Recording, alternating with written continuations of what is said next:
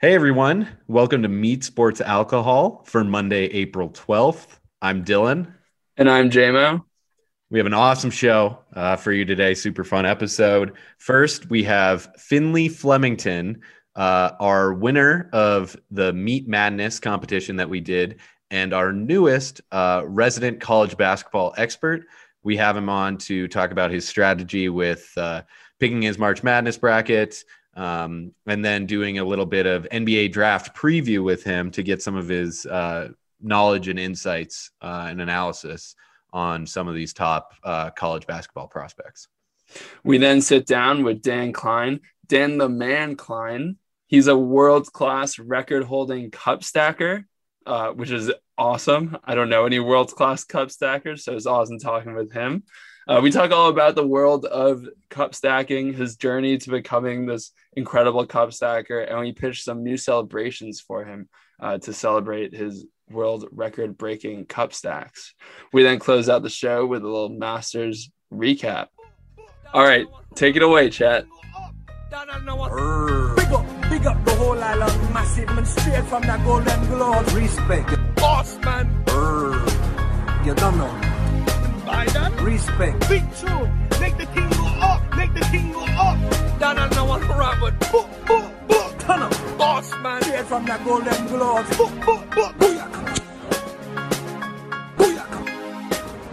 We now welcome on Finley Flemington, my buddy from high school, and the winner of this year's Meat Madness competition, the little March Madness bracket that we ran. Thanks for coming on, Finley. Congratulations on winning our bracket. Oh, thanks for having me on, fellas. Excited to chat a little bit about my strategy. Yeah. Well, my first question has nothing to do with your strategy. We just posted a reel on Instagram promoting our interview that's going to be part of this podcast with a cup stacker. And I saw your brother, Riley Flemington, liked the reel instantly. And I also see that you haven't liked it yet. So I just wanted to ask, as our guest on this podcast, not very supportive move by you. Yeah, you know what? No excuses. No excuses. He beat me to the punch. You may notice scrolling my Instagram, I'm not the most social media active, but I'll be sure to like this one, don't worry. Yeah, let's get on that. That was kind of contingent with this whole like quid pro quo, you come on, we scratch your back, you scratch our back kind of deal. You do not have a profile picture on Instagram. What's up with that? Yeah, good point. You know what? You got banned, right? Is that what it was? Actually, you know what? Yes. This was a couple of years ago. So, I had an Instagram account. You know how it is. Like you got, you're feeling good about yourself. You're posting nudes. You're posting all right content. Of course, all that good stuff. I had I was OnlyFans before it was cool. Anyway, so OnlyFans. Exactly. Feeling good. I had over 1,000 followers, whatever. And I'm at work one day, and then fuck, like I'm scrolling. I pull up my Instagram, and I can't access it. It's like, you can't log in. So I go on and try to log in. And anyway, long story short is I got hacked by a Russian hacker. Really? Like straight up. And so they changed. They started posting. You know how it is. They start posting like pictures of scantily clad women, all that shit, right? Yeah. Never got it back, right? And ever since then, I just, Were they trying to influence the Western University Sigma Chi elections for Alpha and Beta, the Russian hackers? Exactly. Yeah. That's how they were testing. They were testing their entry into the higher stakes elections. So you mentioned you used to have 1,000 followers. That's a pretty big accomplishment. Yeah. So it sounds like you're a pretty accomplished guy. I just want to know, like, where does winning Meat Madness kind of rank among all of these accomplishments? It's got to be pretty high up there. Yeah, it's got to be. I'd say certainly top three. Certainly, it was a competitive bracket, man. I think. I'm quite excited to be here. I'm excited to have made it all the way through on that gauntlet of a challenge. Yeah. Can you tell us a bit about your strategy for picking the winning bracket? Did you have like any kind of crazy strategy, or did you just go with the favorites? What was kind of your tactic? Yeah. I'll be honest, as much as I'm sure you'd like to hear all about the details of my super, analytics driven spreadsheet strategy, I pretty much just picked based on what Danner told me to pick, and that's a buddy of JMO and hers. And I was, okay, I got to fill out my Meat Madness bracket. Danner, like, give me a hand here. So I don't know why he's not here, but anyway, I pretty much went on feel, and I said, hey, do you think Baylor's going to win? And he's like, they got a shot. So I'm like, all right, Baylor's my team. So took them all the way. And that was about it. Seriously, I had like no strategy at all. Yeah. I don't know. That kind of feels sketchy to me. We had two people picking one bracket, get into the finals. That's you guys got to split the championship. Yeah, I know. We should have it. You got to come in the side door here, have them on. But no, I just ran the picks by him and all that. So, shout out to Danner on that one. But yeah, you know what? It was great. Like JMO, I'm playing golf, ironically, with Danner and another buddy of ours, and I get a text. He's like, hey, like, are you, your username? I'm like, yeah, that's me. He's like, man, you're in the final two for Meat Madness. Like, if Baylor wins, you're on the podcast. I'm like, oh, fired me up. I shot great. I was like ready to go. Like, this is amazing. I'm going to get on the pod. It's a pretty unique thing. So, yeah, man, no, it was a big fire up. Yeah. While we got you on, is there anything you want to plug? You got any business you're trying to promote? Anything like that? What's going on in your life? Anyone you want to thank? Maybe. Yeah. Your victory, little Oscar speech. Yeah, for the big win. Other than Danner, I guess. Yeah, you know what? I'll thank. I guess that. What's up? You're a pretty big man for even saying that Danner assisted in your strategy for picking this bracket and giving him some props. If I were you, I'd be like, that was all me, baby. I sat down, I studied the numbers, I knew what I was doing. It was just me. So it's a big move. Good. Yeah, I got to be honest. I'm not the biggest college basketball fan or head. I enjoy watching it, but you know what? Sometimes it's a little beginner's luck, right? That's all you need. So we'll say, I'll save it for him. Like he gave me a hand there, and yeah, but now I'm just coasting, so can't complain.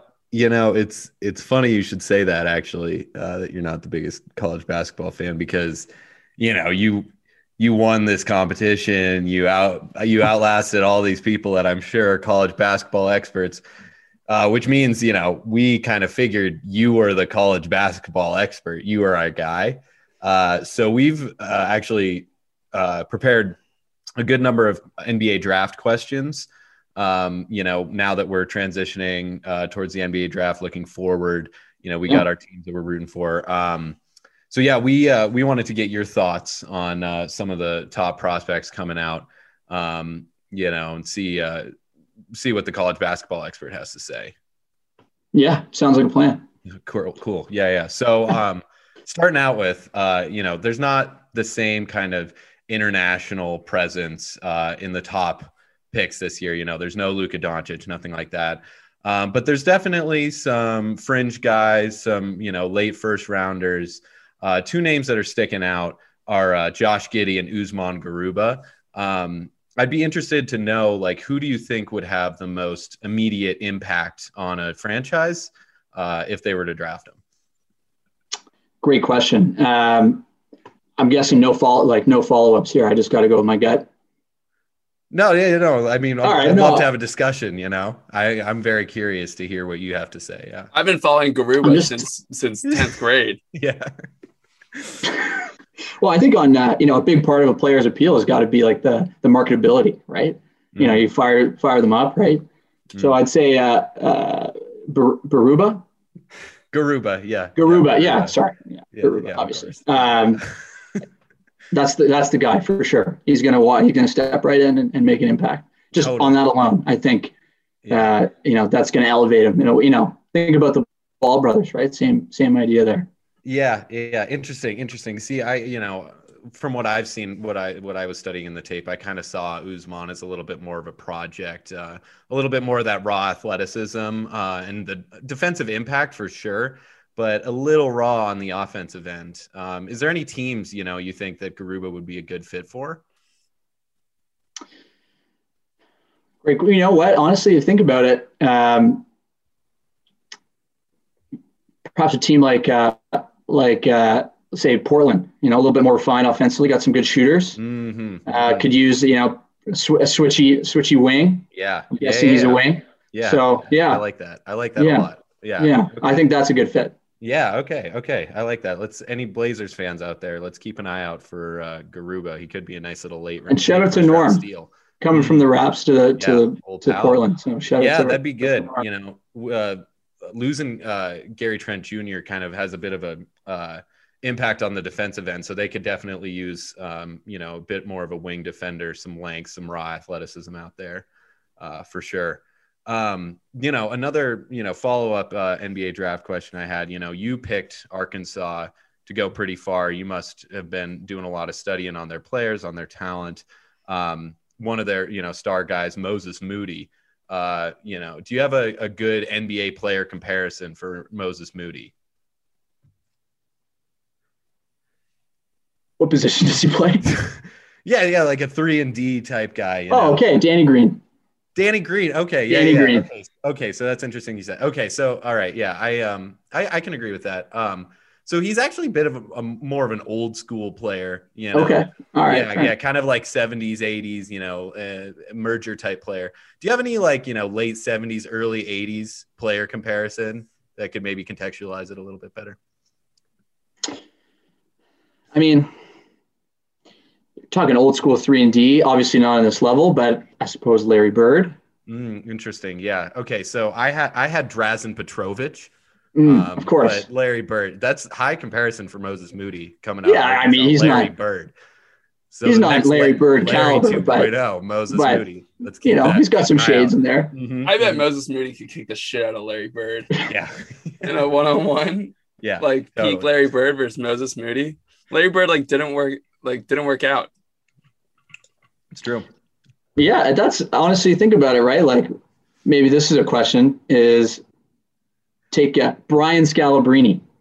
How does Brian Scalabrine do in old school NBA? He's maybe not Larry Bird, but just in the league. Did you see the video of Brian Scalabrine just kicking the not kicking hooking, the shit? I did see that. I did see that. I was talking shit.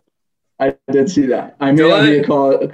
Dylan and I are big believers of even average to below average players nowadays would just absolutely wreck anyone from before 1980. Yeah. I was listening to a podcast and Bob Ryan, the old school Boston reporter who's just has a hard on for every 60s and 70s Celtics players.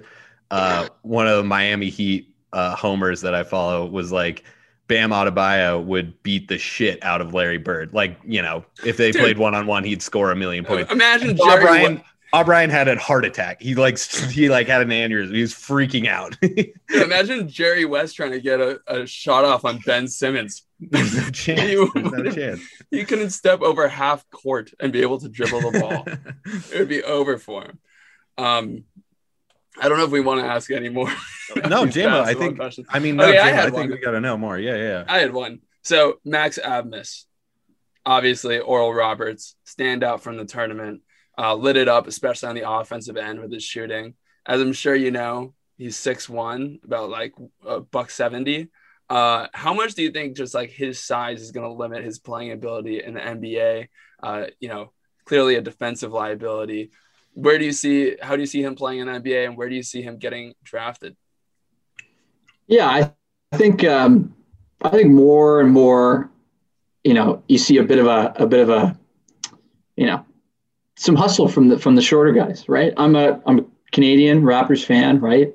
Fred VanVleet, Kyle Lowry, that's the mold, right? For those shorter players, but they got to hustle, right? And so probably second rounder. But it could be a steal. Exactly. Could find some find that track where he just becomes a real good hustle player who can score, do it all for a team.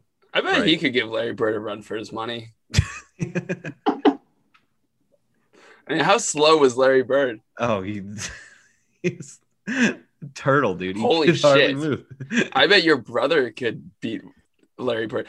Dylan, and for our listeners, Finn has an extremely talented brother in track and field. He's like in crazy fast athletic high schooler. My high school just like posts pictures of him nonstop, being like, this guy's an animal. How do you think? Oh, here's a question. Take your brother like 6 years ago, just put him in like a Dirk Nowitzki style basketball camp in like the middle of nowhere, Germany.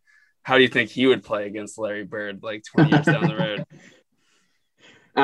He might have a tough time. He might have he's a little on the shorter end.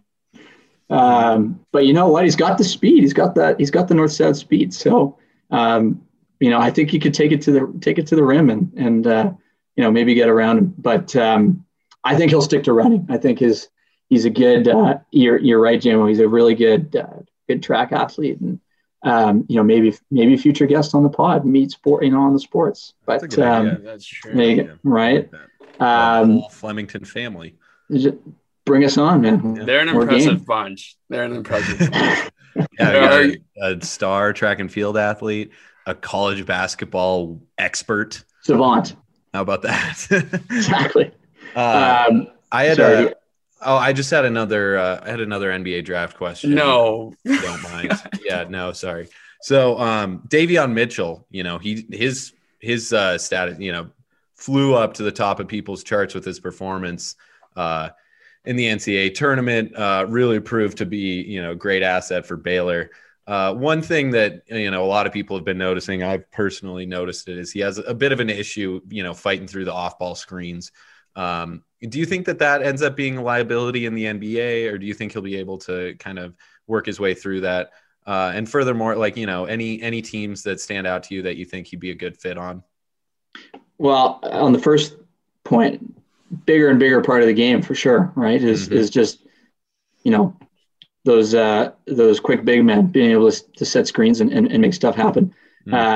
So on D, you got to adapt, right? You got to make that work.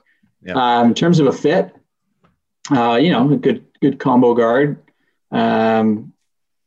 He'd probably do well in I don't know, Washington. Yeah, especially if Beal's out of there. Yeah, learn from the best, right? Russ and Beal, right? Wow, I would not want someone learning from Russ. Oh my God. That's fair. That's a fair point. I think he'd be good. He has some raw grittiness too. Russ would be great if you wanted to teach someone how to suck at basketball. You're like, here's how you never win anything. Go stand next to Russ and take notes. So, I'm a Russ hater. Well, and you must have really seen something in Davion Mitchell from the beginning, because you picked Baylor to go all the way through. Yeah, wow. I mean, hidden gem. He was driving it from the beginning for me, for sure.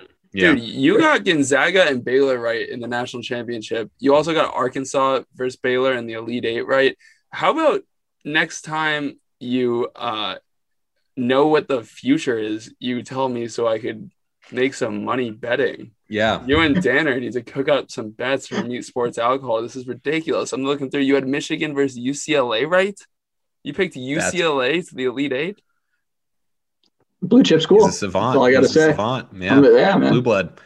Well, so that's actually great with your, seeing into the future. Who do you think wins the NBA championship this year? Who's your lock? Holy shit! My lock. Whoever you say we're gonna bet on, like right now. So. Okay. Wow, that's big. Oh, big stakes. This is the lock of the week. God, imagine if you're right, Talking we're locks. gonna have to have you on again. Yeah, you're officially our basketball savant. You might have to just join the Meat Sports Alcohol team as like a financial advisor. Yeah. You know how much money I lost in the Masters this weekend? Brutal. Sorry, go ahead, Finley. No, for sure. I feel you, JMO. It was the Masters. I mean, but anyway, it's hard to go against them. But I just think path out of the East is a little bit easier for the Nets. So I'm gonna go with the Nets. That's right. That's right, baby. Yeah. Oh well, yeah. I guess now I need to bet. I gotta have the Homer pick, MSA Homer pick, Brooklyn Nets. Sorry, Dylan. That's not what I want to hear. But hey, you're the expert here, so I'll listen. Speak it into existence. Yeah. Yep. Well, congratulations on the victory. thank you so much for your basketball insights. I think we're slowly becoming the number one Usman Garuba pod. Keep an eye out for it.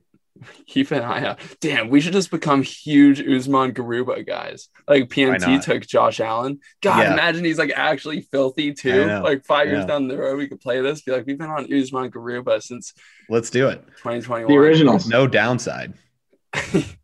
You guys got to get the jerseys too. Go full out. Just like. Yeah. I like that. Just own it. That's your plan. We bet on the Nets. We win, obviously, because the Nets are going to win the finals, and you can see the future. Take the Nets winning money. Just buy all the imaginary Usman Garuba stock we can, including the jerseys, and we'll just be Garuba guys.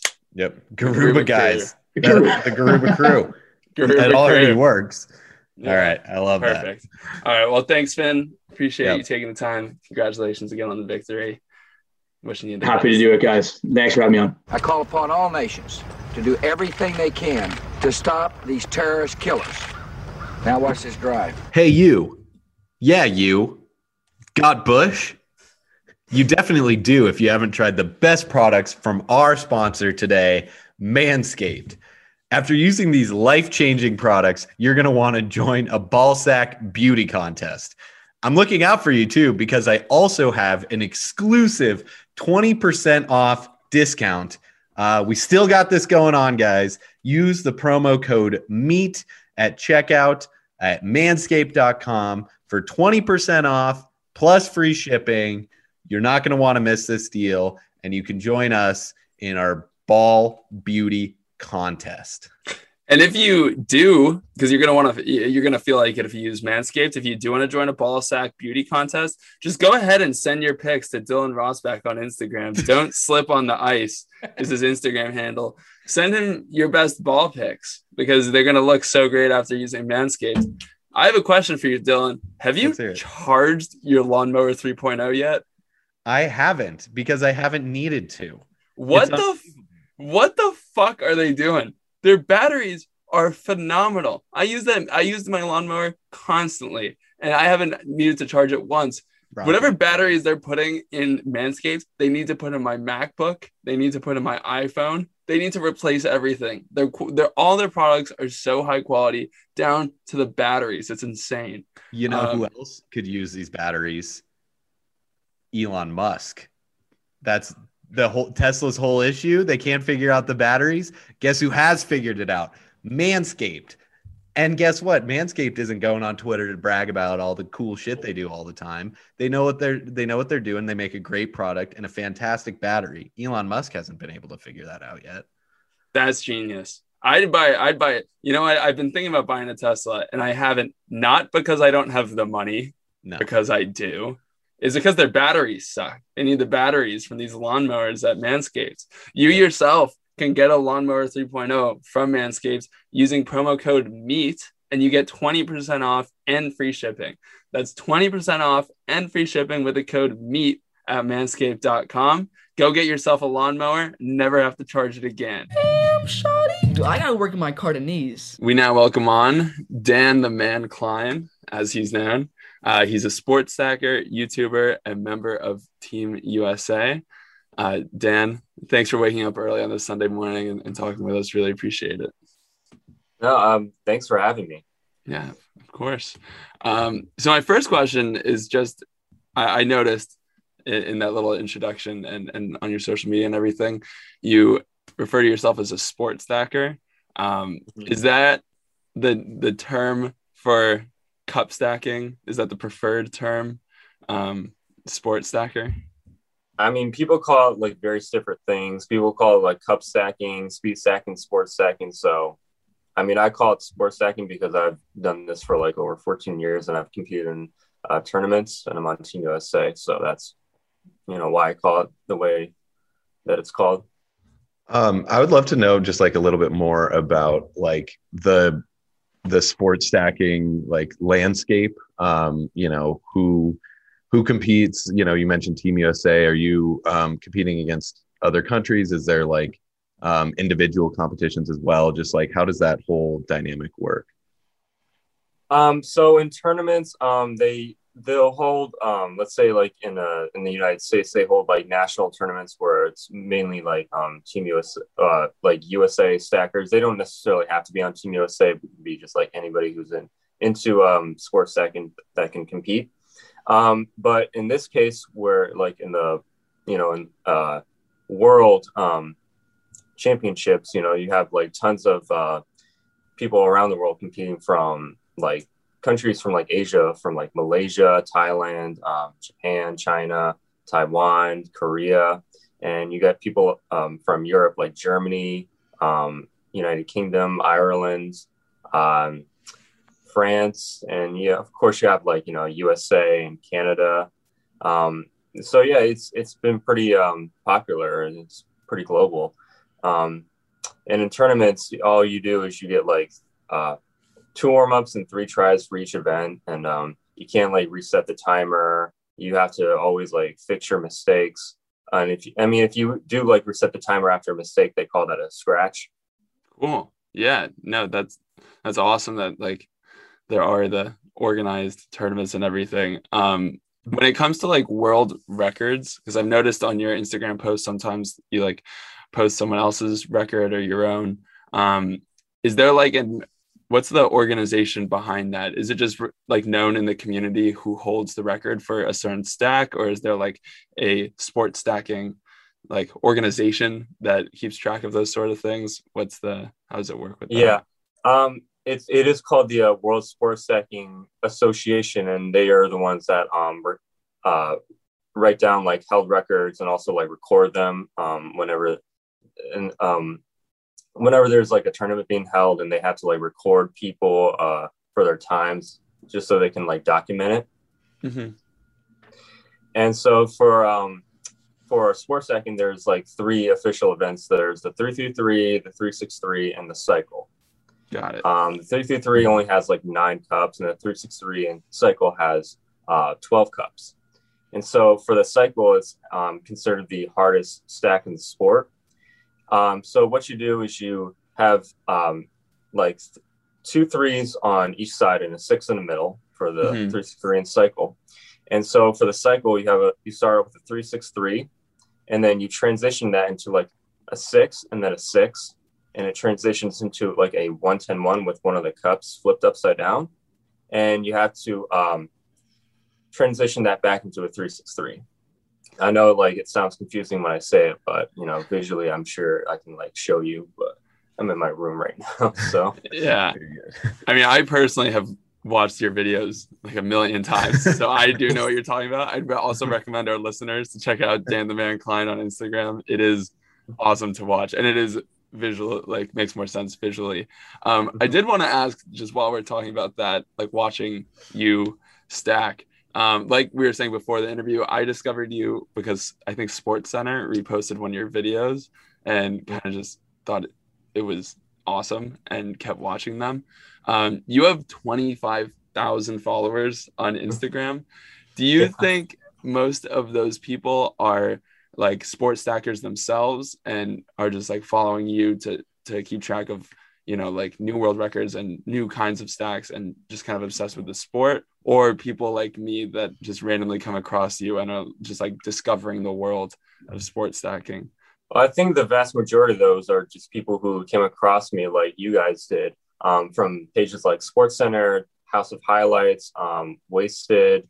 I've been featured on a lot of like different famous Instagram pages, and I used to, like, all before this, I used to have like around 300 followers, mostly comprised of like people who I know who stack cups and people who went to my school.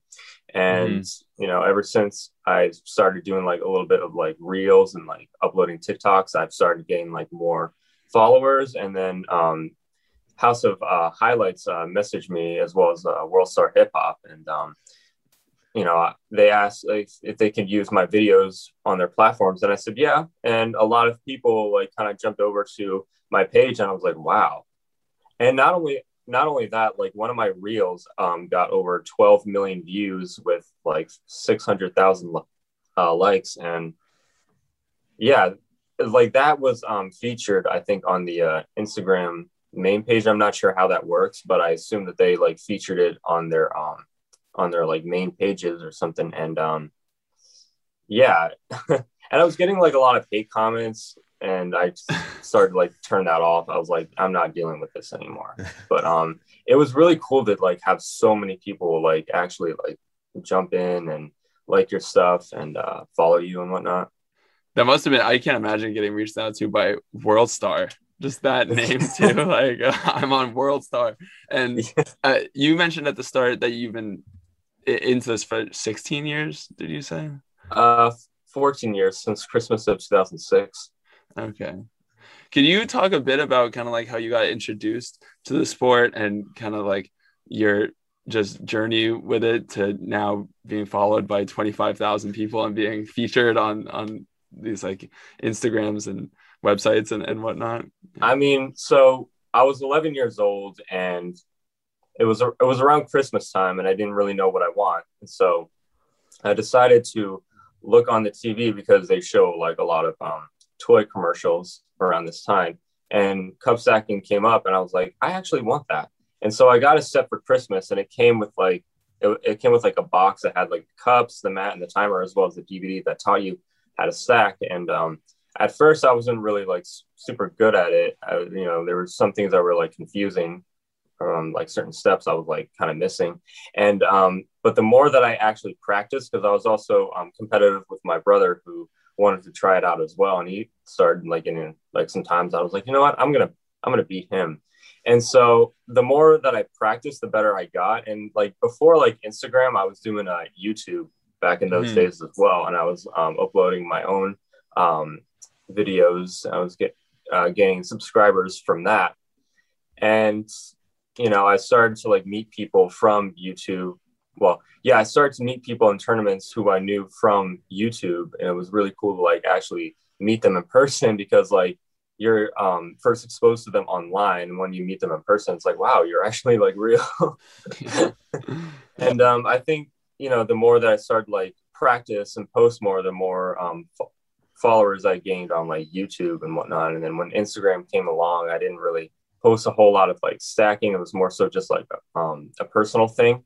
And so I did like post like stacking here and there, but it was mainly like pictures and like events that I went to, like concerts and whatnot, and with the people that I know. It was mainly just that. But then like, when I started to post like more of the reels and my TikToks on Instagram, the more followers I gained, and the rest. Yeah. How long did it take to go from like, you first started to when you're like uploading on YouTube and competing in tournaments? Like, how long did it take for you to be like, okay, I can actually compete at this?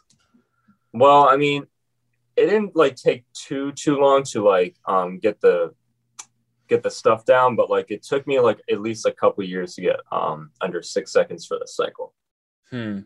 What's your practice routine like? Because I imagine when we see the videos on YouTube, like those are the final clips, those are like the successful stacks, but like are you pretty regimented on how much you practice or what you practice? I think it's pretty random, and it also like depends on my mood as whether or not I want to like kind of do it. Because like yesterday I actually got like 2 new records for the 333 and 363, and I think that was just me like getting a lot of like scratches on the cycle and being like, okay, I want to beat this time, I'm going to beat this time. And the more that I kept like scratching, the frustrated it got. And so usually like when that happens, like I just keep on going and going and going, because I have this drive to like beat the time that I scratched, or like try to like beat my records. And I would say it's pretty random. Like sometimes like I might just do like a competition training and that's it, or I can just like do a good time, or get a time that I'm satisfied with, and then I'm done for the day, or I'm done for the moment, or I might just like come back to it if I wanted to. So you mentioning like some of the world records and stuff like that, is there like a clear cut like Michael Jordan best cup stacker like in history? Are you the Michael Jordan of cup stacking, like or is it like there's always new people coming in from out of nowhere and like setting new records? there's always like newer people like joining in and trying to beat like the world records or like state records and whatnot. There was this one guy who was a kid at the time. He's not a kid anymore, but when he was like around like 9 or 10, he's got into a cup stack, and his name is Stephen Peruganin, and he set like over 20 something world records for this sport. And I would say that he's pretty much the Michael Jordan of cup stacking. That's awesome. Would you say you're like a Kobe then? Yeah, LeBron. Sure, I guess. Yeah. There we go. Yeah, that's fine. One question I had is like before, like obviously when you you do a stack and you look down at the timer, you know, when you look at the timer, this was like a world record, not a world record. You kind of like know how you did. But while you're in the process of stacking the cups or maybe like bringing the cups down, is there like a feel? Can you like feel when this is like a good one? Because I don't know. I'm just trying to think of comparisons to like golf. Like if you take a golf swing, you kind of like know on contact to the ball, like, okay, yeah, I crushed that, or it was a bad one. Like what, do you have like a pretty solid feel for the quality of the stack? Kind of, yeah. Like I think when I'm actually doing it, I try to clear my mind as best as I can and actually just do it. Mm-hmm. But the thing is, sometimes like it gets a little complicated because when I'm like doing really good, let's say on the cycle stack, and I happen to like mess up on the 110-1, which happens a lot in stacking, not even just with me, but with everyone else. Where, you know, like I said, I'm doing really, really good on the cycle stack, and all of a sudden, like, you know, a stack fell, or like a cup like flew over, or, you know, I didn't like grab the amount of like cups right or something. Mm-hmm. But I think I have to like really like be in the zone and really like pay attention and not really like be distracted by what's around me, or, you know, be distracted of like what's in my head.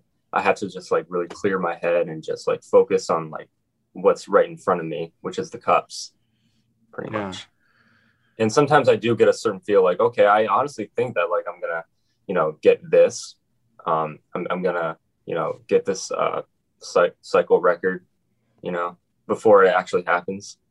Well, like I usually get that feeling when it actually happens, when I'm like, okay, so it looks like I'm actually like doing good. Oh wow, I'm like doing great on the 6-6 and on the 110-1. Oh, okay, so I got like a good time, or I got a good cycle record. I knew it, you know. Yeah. Kind of like that. Yeah. One question I had, this might be a dumb question, so apologies in advance, but because you're so good at cup stacking, like you obviously have great dexterity and sleight of hand, let's say, do you find yourself just being great at similar tasks? Like, can you stack other things that aren't cups very well, or I don't know, like do shuffling laundry cards very fast, shuffling cards, just like similar type activities?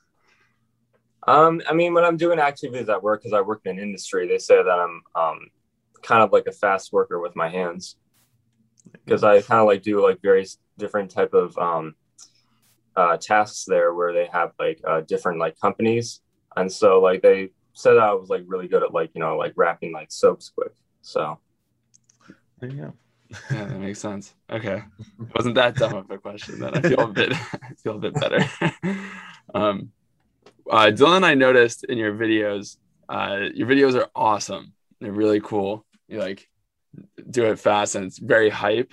One thing we did notice is we think your celebrations could be upgraded a little bit when you do hit a world record or complete a stack.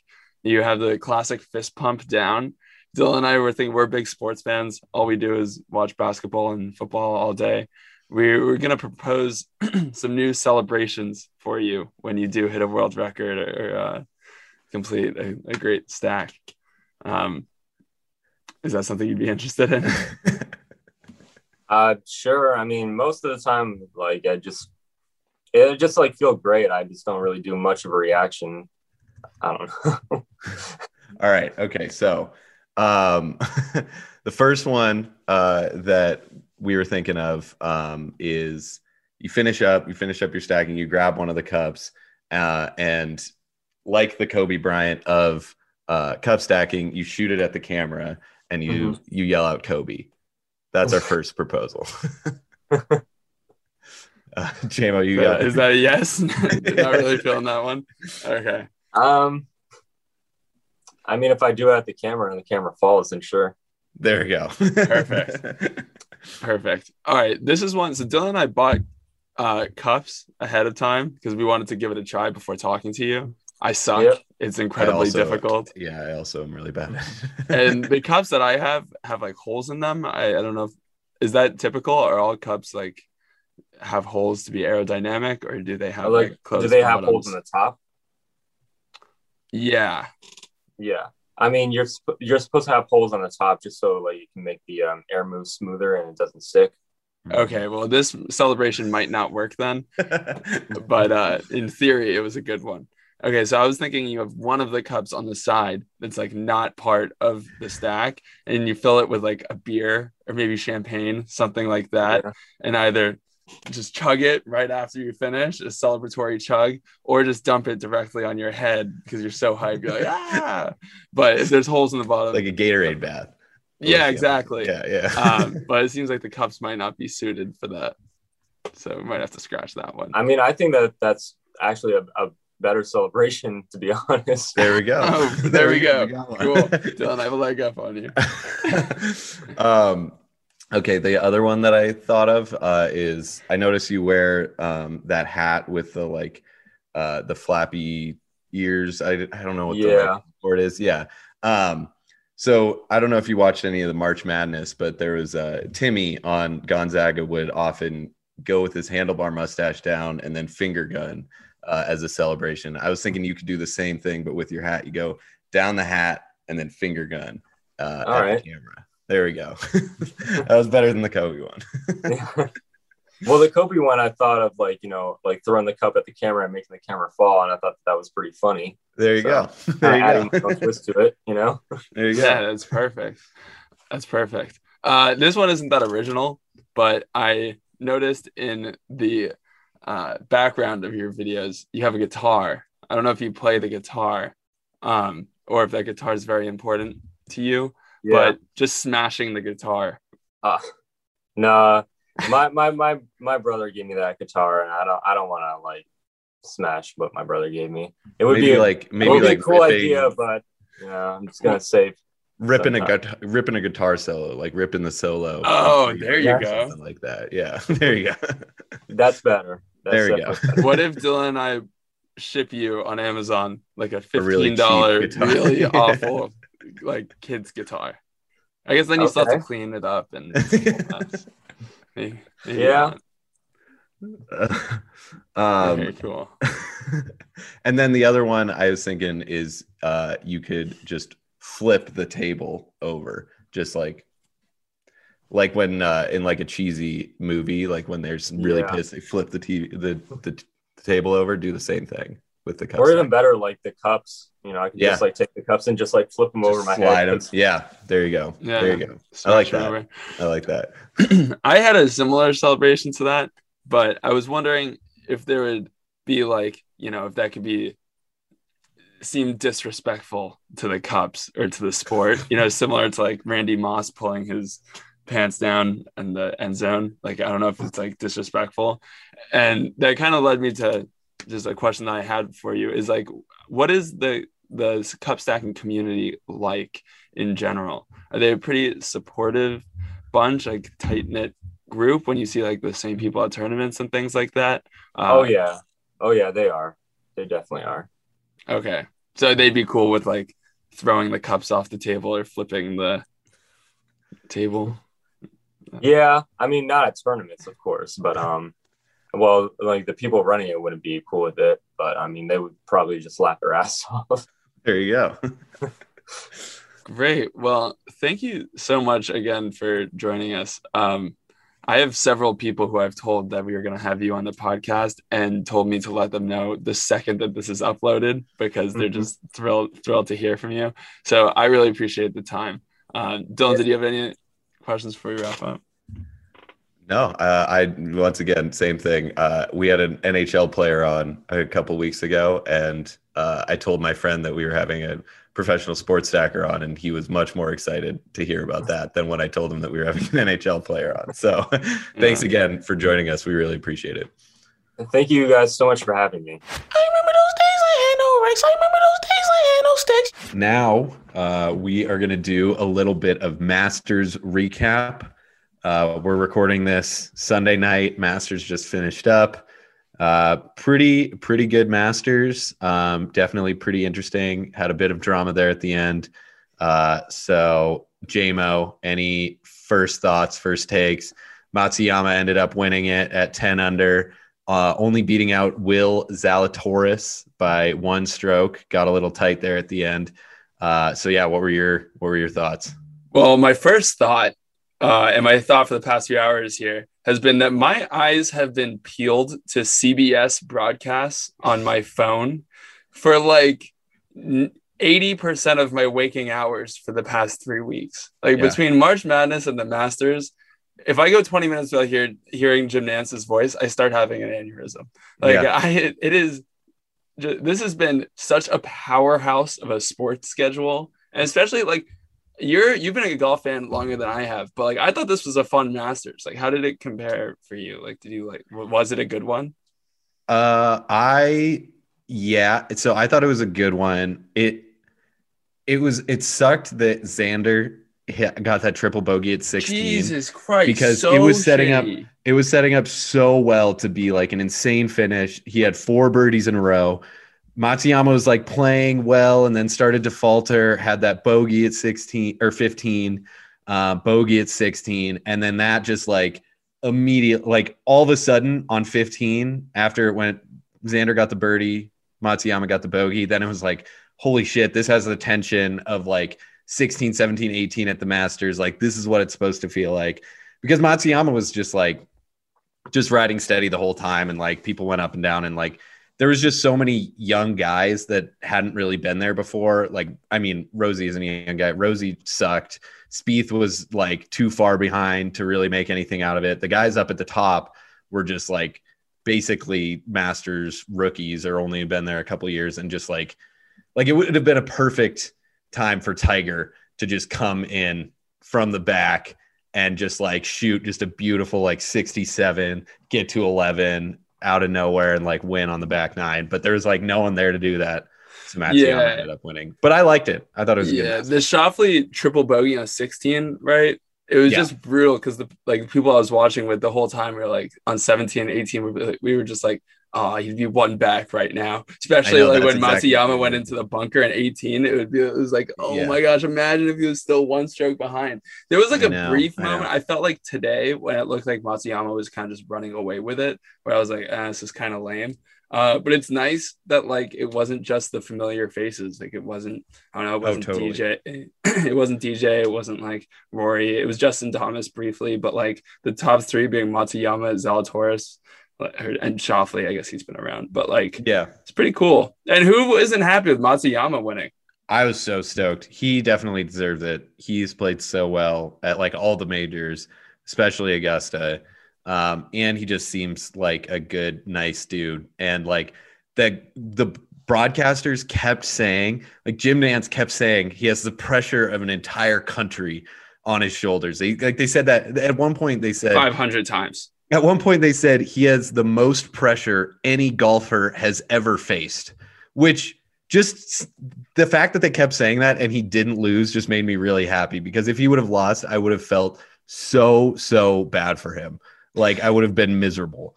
So I'm very happy he ended up winning it. He definitely deserves it. And yeah, it was just sick seeing like the caddy bow to the course at the end, seeing him like cry. It was sweet. It was Dude, I could not fucking imagine. One of the commentators today was saying like going into the 4th round with a lead at Augusta, it feels like all your clubs have been re-gripped because your hands just feel so unnatural. Yeah. And I was trying to think, like, I feel weird when somebody, like, I'm playing golf against my dad's friend and I'm like, damn, I really don't want to fuck up this drive because I'll look like an idiot. Imagine having like a 4-stroke lead on the 8th hole on the last day of the Masters, and just not fucking it up. No, the that's whole, what I, yeah.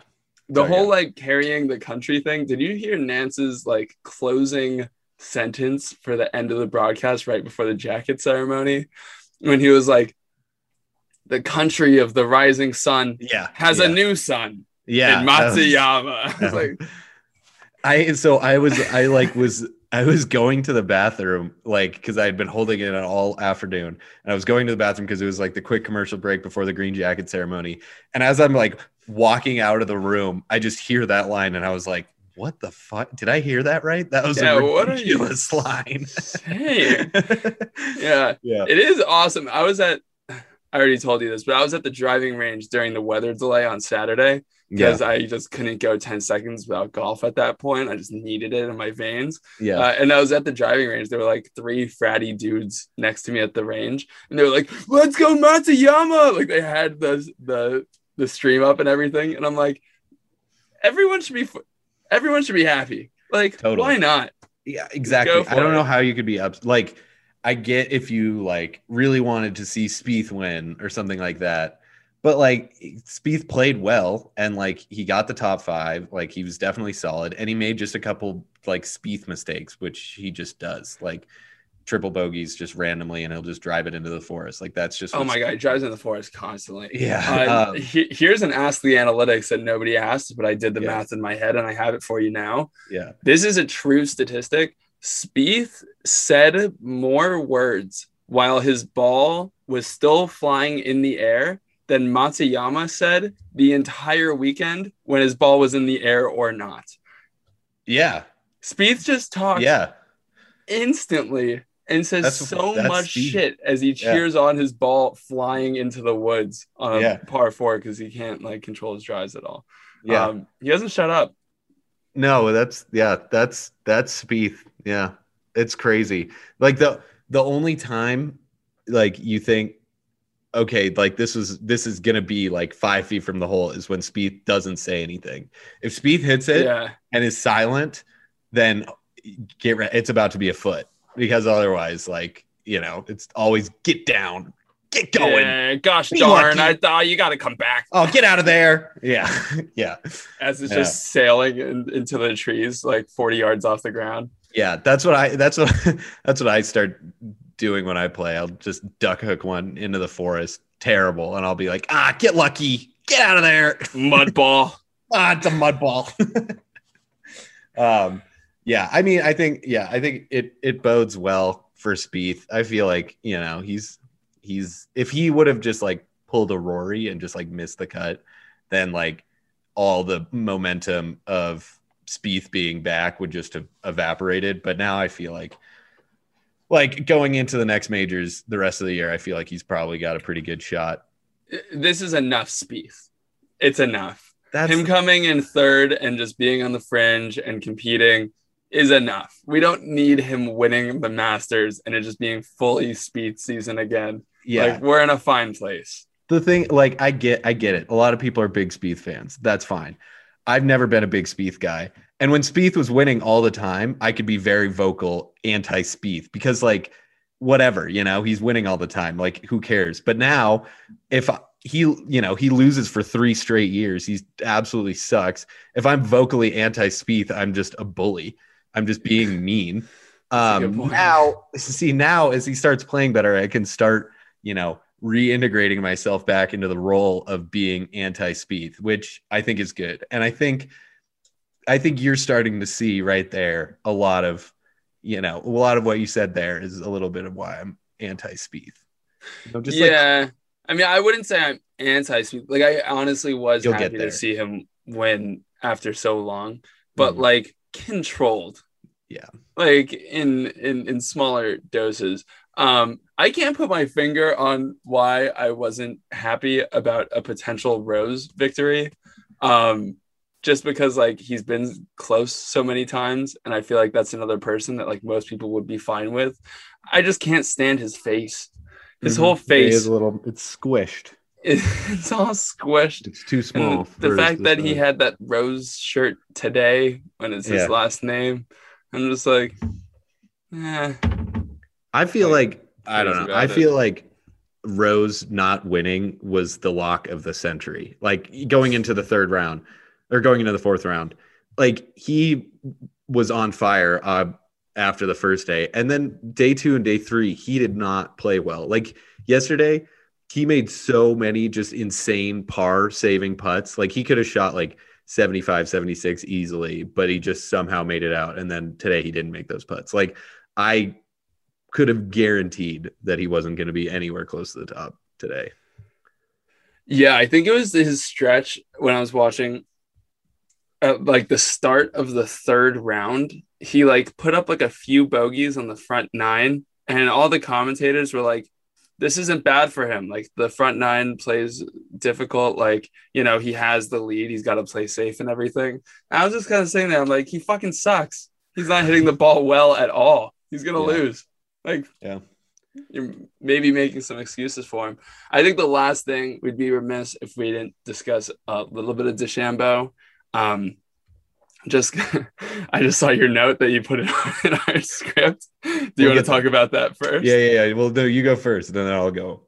I'll do mine. All right. Well, DeChambeau fucking sucks. Just absolutely ate ass this weekend. Here's my hot take. Everyone, like on all the broadcasts, was just talking about DeChambeau being like, oh, is he not like fit for this course? Does he have to like adjust his strategy? Does his play not match this course? Here's a hot take. Maybe he just had a bad weekend and also had a bad weekend the last Masters. I disagree. He's too numbers guy. He's numbers guy. He tries to – Augusta's not about that, you know? You got to have feel. You got to be a gamer. You got to just, you know, take what the course gives you. He tries to just beat it through brute strength. I don't think it works. I think he's going to – Really? Do you really think that? I do think that. Really? I do think that. Yeah. That's why Augusta's so sweet, because like there are courses where I feel like he can do that and just bomb it wherever he wants to, and even bomb it like not hit that many fairways. Like when he won the US Open, he didn't hit that many fairways. It just didn't matter that he was in the rough because he is insanely strong. But like the Masters is cool like that. That's why I don't That's think fair. so. That's fair. I just say if DeChambeau like either like won or was in the mix the next Masters, I wouldn't be surprised. I'd just be like, DeChambeau's an excellent golfer, and these first two, like the last couple, were just like he played poorly. Yeah. Also, I maybe just don't know enough about like golf strategy and what plays well at what courses. So yeah. That's fair. My DeChambeau, I mean, my two things. First, the whole reason why golf is so sweet, and I love the Masters specifically, is that DeChambeau and Ian Woosnam both shot the same score on Thursday. Ian Woosnam is 63, and his average driving distance was 269. DeChambeau's average driving distance was 326, and that's awesome. That's sweet. And then my second DeChambeau take is, did you see the video of him spitting on himself today? I did, on your story, and I nearly shit my pants. It is the funniest thing I've ever seen. It's such a dude. Ever since Kevin last week said that he's the content king, it's literally, no matter what he does, it's fucking hilarious. Like, he just, if anyone hasn't seen it, he's like he has his big like loogie that he's trying to spit out, and it like gets stuck on his lip and then just like falls all over himself. And he kind of just keeps walking and tries to just like play it off, and and the camera just gets a perfect close up of it. It's unbelievable. As a fellow drooler, I'd say, bit of a slobbery guy. I actually have a deformed chin. This is something, I don't know if I've ever told you this. I have a fucked up muscle in my chin. Multiple times. Yeah. Okay. Yeah. Well, then you know, and now our entire audience knows. I drool a lot, so I felt for him a little bit, but I also didn't. That was a bad look. And you're at the Masters, dude. It's also bad because he tried to like spit it out, but like it's like he didn't have the muscle in his face to get it too far from his face. I know, dude. He's gonna watch that video, and he's gonna be upset with his neck strength for not being able to get enough force out. And he and his trainer are gonna do nothing but neck exercises for like the next 2 months. Yeah, we're gonna see that on his Instagram. Yeah. Well, what are the odds on that? Just spitting seeds across the room. doing the speed training drills that he does like in his garage, but just with seeds. Like he just gets really pumped up and just like spitting seeds into his Here's wall. what he should do: set up the U.S. Open trophy in his weight room and just start like spitting diff into it from across the room, working his spitting technique. Like, yeah. Oh yeah. He's that's gonna get to him. I feel that. Yeah. One thing that you like just in there you talked about that I hadn't really, as a newer golf fan, didn't realize is the level of takes at like in golf and specifically for the Masters, just like these imaginary theories that the commentators come up with and like golf Twitter comes up with are the best shit on the entire planet. Dude, Zalatoris today like had like a chip onto the green and he just like made a poor decision where he tried to fit it near the hole. And it just happened to work out. Like he really shouldn't have gone for that shot. And the commentators were like, well, actually, sometimes not knowing this course at Augusta is quite the advantage. Yeah. Because when you're newer, you don't have the history of knowing what could go awry. And I'm like, what the fuck is that? You can't have it both ways where like experience is priceless, but then also like he's going to be better because he hasn't been there. Yeah. It's like, so silly. Have you seen Tenet? I've seen like Tenet a few times. The ignorance is your greatest weapon. It's like that from Tenet. I just watched Tenet. Yeah, I can tell. Did you understand it? Well, so it was the second time I watched it. So you didn't still No, so the first time I watched it, I didn't get it at all. Like I hardly followed, but I also wasn't watching as closely as I should have. Right. And then I read a bunch. What were you doing? Well, I was watching it with Katie and we were watching it like on FaceTime. So like I was like, like talk chit chat. It's not a chit chat movie. I also needed to have subtitles on because a lot of it was just hard to understand dialogue and being able to just read it was a lot better. Oh, mate, you got to travel back in time to get photos. Yeah, Robert Pattinson. It's impossible to understand without subtitles. So then I read a bunch of fan theories and then rewatched it with subtitles on. And I feel like I'm like 75% of the way there. Really? Nice. Yeah. I feel like, yeah.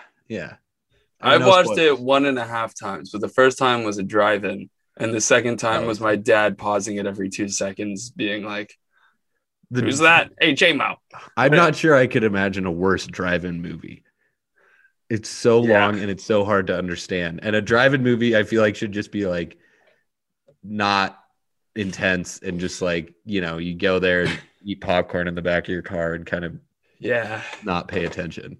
It was also say a second or third date that did not how'd it go? Going not well like right when it came out. Is it because she was embarrassed by the fact that you didn't understand Tenet as well? Yeah, it was brutal. She made me watch explainer videos on the drive home. No, she didn't. We got Thai food though, and it sucked ass. This is so brutal. Disappointing. Bro, it's like, how do you fuck up pad Thai? I know. But when you do, it's really bad. Yeah. Like bad pizza. Yeah, when pizza should be good, but bad pizza is really bad. Dude, it was like tomato saucy. It was like tomato-y pad Thai. And I was like, this is what? Brutal. You didn't get spaghetti and marinara sauce? Well, that's the thing. I'm in fucking Georgia. You get shitty ass pad Thai. I don't know what they're doing. But I found another Thai place. It's pretty good. Nice. It's actually shout them out. You want to shout them out? Yeah, fuck yeah. I think it's Banana Leaf Thai in Sandy Springs, Georgia. I think finding this place and recommending it. I actually found this place because Valentine's Day I was trying to make a reservation and couldn't get anywhere, and this place had just opened. So they were like, "We'll take you. No one's coming to a restaurant." Good for dates too. You really like Thai food and dates, huh? Simple man. Yeah.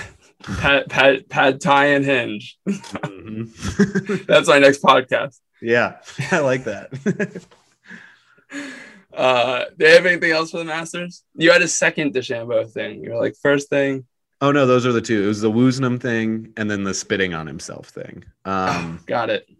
Yeah. That was it. Zalatoris seems like a chiller. Yeah, I thought he was a chiller until did you see his like post round interview today? He's a big time side talker. He's like one of these guys, just right out of the side of his mouth. Like that's just like looks like a Southern. He's from San Francisco, so he's not a. I just imagine him. He looks Southern, right? Yeah, he does. Yeah, some of that blonde hair. Anyways, I like it. I think he's a chiller. He's from Alabama, only eats like boiled peanuts. Yeah. Spent his entire life on a driving range. Yeah. Dude, did you see last thing? We would wrap up this Masters recap anytime, but did you see the stat? He has made like $1.2 million so far in his entire golfing career on the PGA, and then won like 1.7 today at the Masters. Yeah. He just, damn, what a glow up. Solo second. Yeah, I know. When's that going to happen for us? One of these days. Just got to keep grinding. Do you mean like when are we going to get second at the Masters, or when are we going to make a lot of money? Make a lot of money. Got it. One of these days. Dude, this pad thai and hinge dates went by themselves. Mm-hmm. Yep. Damn it. All right. On that note, that's our Masters recap. Stupid. I'm not going to let you get the chance. And that was our show. Thanks for listening, everybody. Next week, we're going to be talking with Jamie Bourbonnais. She's a professional women's hockey player, a member of the Canadian national team. We actually already did this interview. It was fantastic. She was such a delight. Super fun interview. So you're definitely going to want to stay tuned for that. I can't wait to hear it. She was so fascinating and so humble and just like an overall awesome guest. So that'll be next week. Be sure to subscribe on Apple Podcasts and Spotify to Meet Sports Alcohol, so you know right away when a new episode is up. Go check us out on Instagram and Twitter at Meet Sports Alc. Our Twitter and Instagram have been killing it recently. I will say so myself. So go check us out there. All right, fam. Peace. Peace and love. Today is gonna be the day that they're gonna throw it back to you. By now, you should have somehow realized what you gotta do. I don't believe that anybody feels the way I do about you now. Because maybe